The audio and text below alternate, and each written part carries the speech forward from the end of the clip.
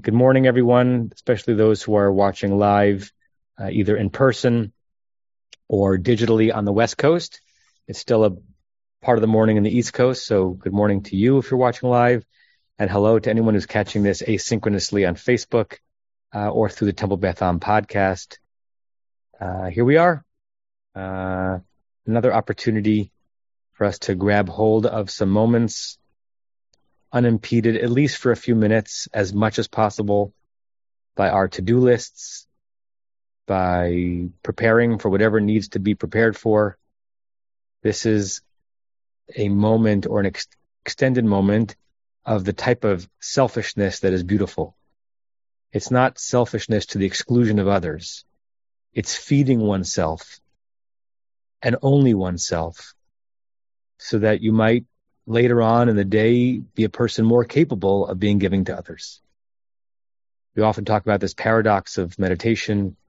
If you approach it too utilitarian, too much as a pill that you take in order to transform your mood or turn yourself into someone that you're struggling to be, it loses its power. But somehow, if you approach meditation not overly utilitarian, just to do it, it does, or at least can, have a transformative impact. You somehow can't expect or want it to, but I think over time, and sometimes even in a individual dose, there is an evolution.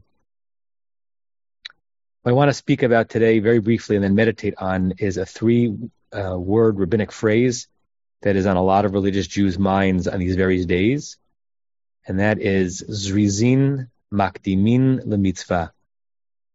Zrizin, those who are enthusiastic, energetic, really motivated.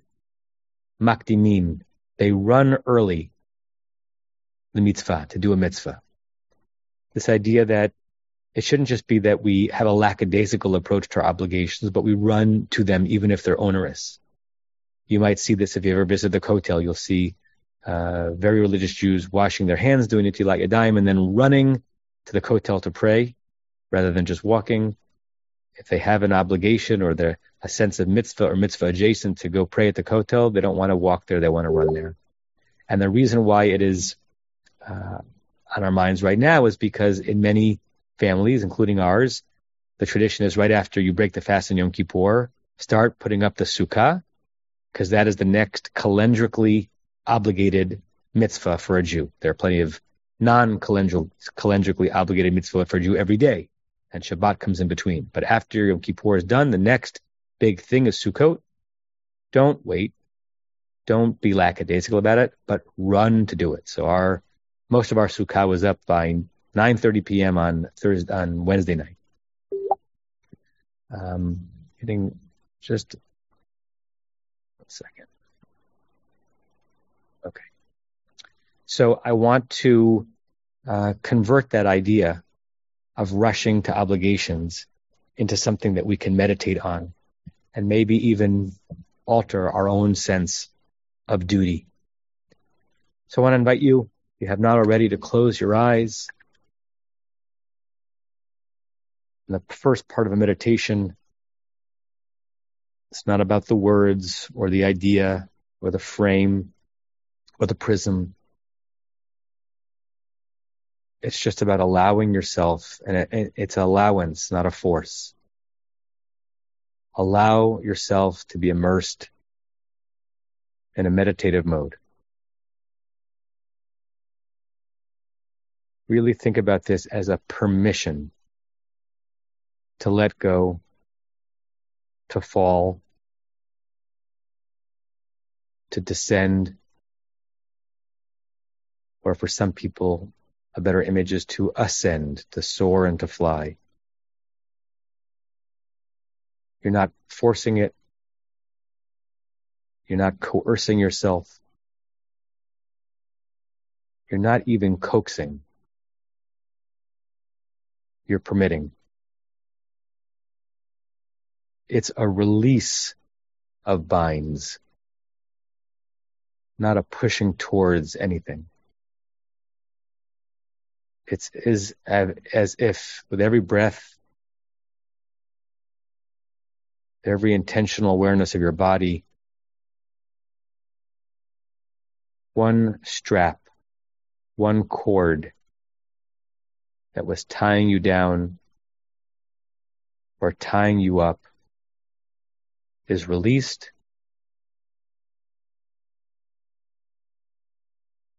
and your body and your mind are freer and more liberated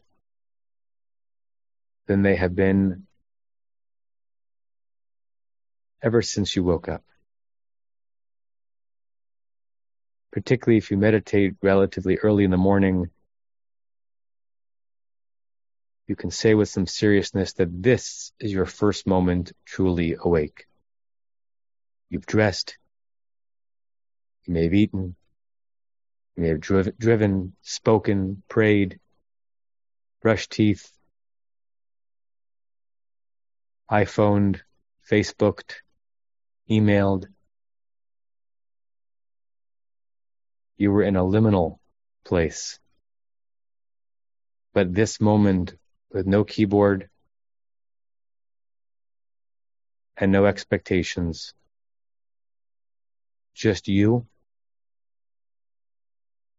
this is your awakening.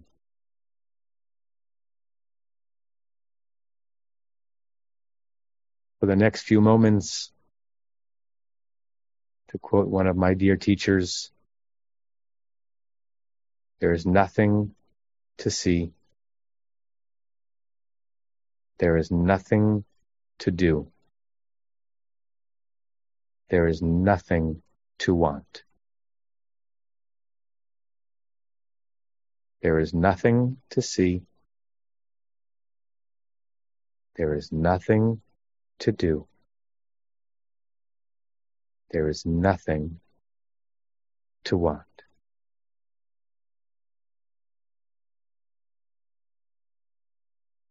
Let's breathe our way yet more deeply into this mode by counting no fewer than 7 deep in-breaths through the nose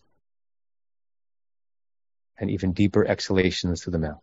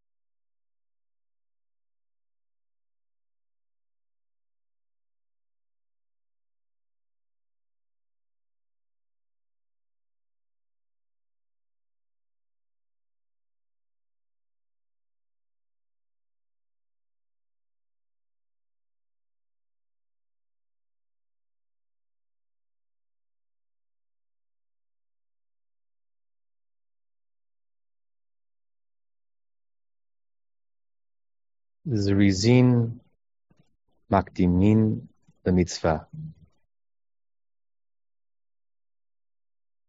The eager ones, the motivated ones, they rush towards obligation.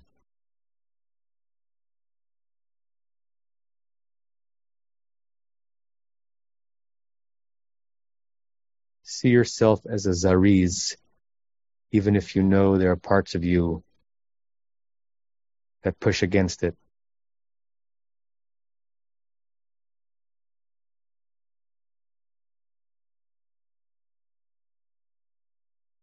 I want you to picture in your mind an upcoming mitzvah, however you define it. It could be a technical mitzvah, Jewish obligation, a duty. It could be something that you are obligated or commanded to do from any source. An expectation, a burden in front of you. One that you might shy away from because it's too hard, It's unpleasant. You lack confidence in that. You don't know how it's going to turn out. You have doubts even about whether or not you should have to do it.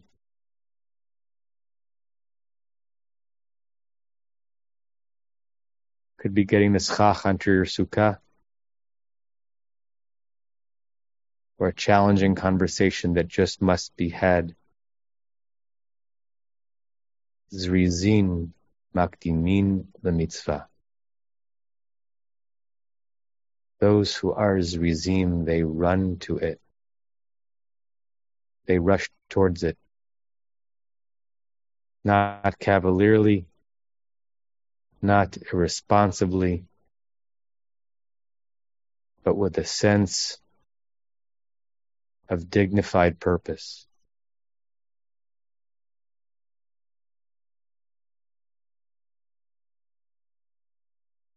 You are a zariz. And you're also the opposite of a zariz, because we are a bit of everything inside us. But can you locate the voice, the spirit, the zest of the zariz inside of you? Looking ahead towards the next obligation, the next mitzvah, with alacrity, with an excitement to accomplish it. Zrizim makdimin lemitzvah. Zrizim makdimin lemitzvah. Zrizim makdimin lemitzvah.